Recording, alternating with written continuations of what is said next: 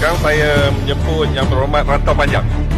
Baru-baru ini berlaku barakan LGBT yang mencemarkan sambutan Hari Wanita pada 9 Mac. Saya ingin tahu apakah sikap dan tindakan yang telah dibuat oleh pihak kerajaan. Amat memalukan apabila suara yang dilaungkan menyokong LGBT berkumandang bergema di tanah air kita yang menjadikan Islam sebagai agama persekutuan.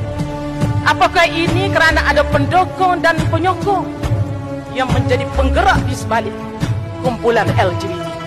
Di mana suara-suara menteri, terutama suara menteri yang sebelum ini melakukan Islam? Saya ingin tahu sejauh mana sikap yang telah dibuat oleh pihak Pakatan Harapan terutama dalam isu LGBT ini.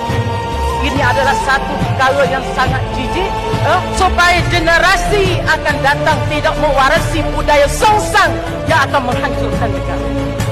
Saya ingin tahu sejauh mana tindakan yang telah dibuat kepada penganjur dan pendukung kepada kumpulan LGBT.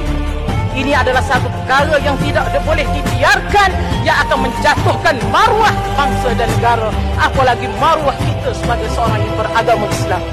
Saya sedih apabila ada anak-anak Melayu yang terlibat, anak-anak orang Islam yang terlibat dalam perkarakan menyokong golongan songsang.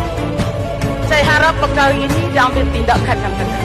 Inilah sikap yang seharusnya ada pada jiwa rakyat Malaysia, yang sepatutnya sensitif dengan perkara mungkar yang berlaku dalam negara. Bukan menjadi satu golongan hanya menonton sahaja ataupun seolah-olah melihat saja kemungkaran yang sedang bermaharajalela dalam negara. Isu LGBT ini adalah isu yang amat jijik.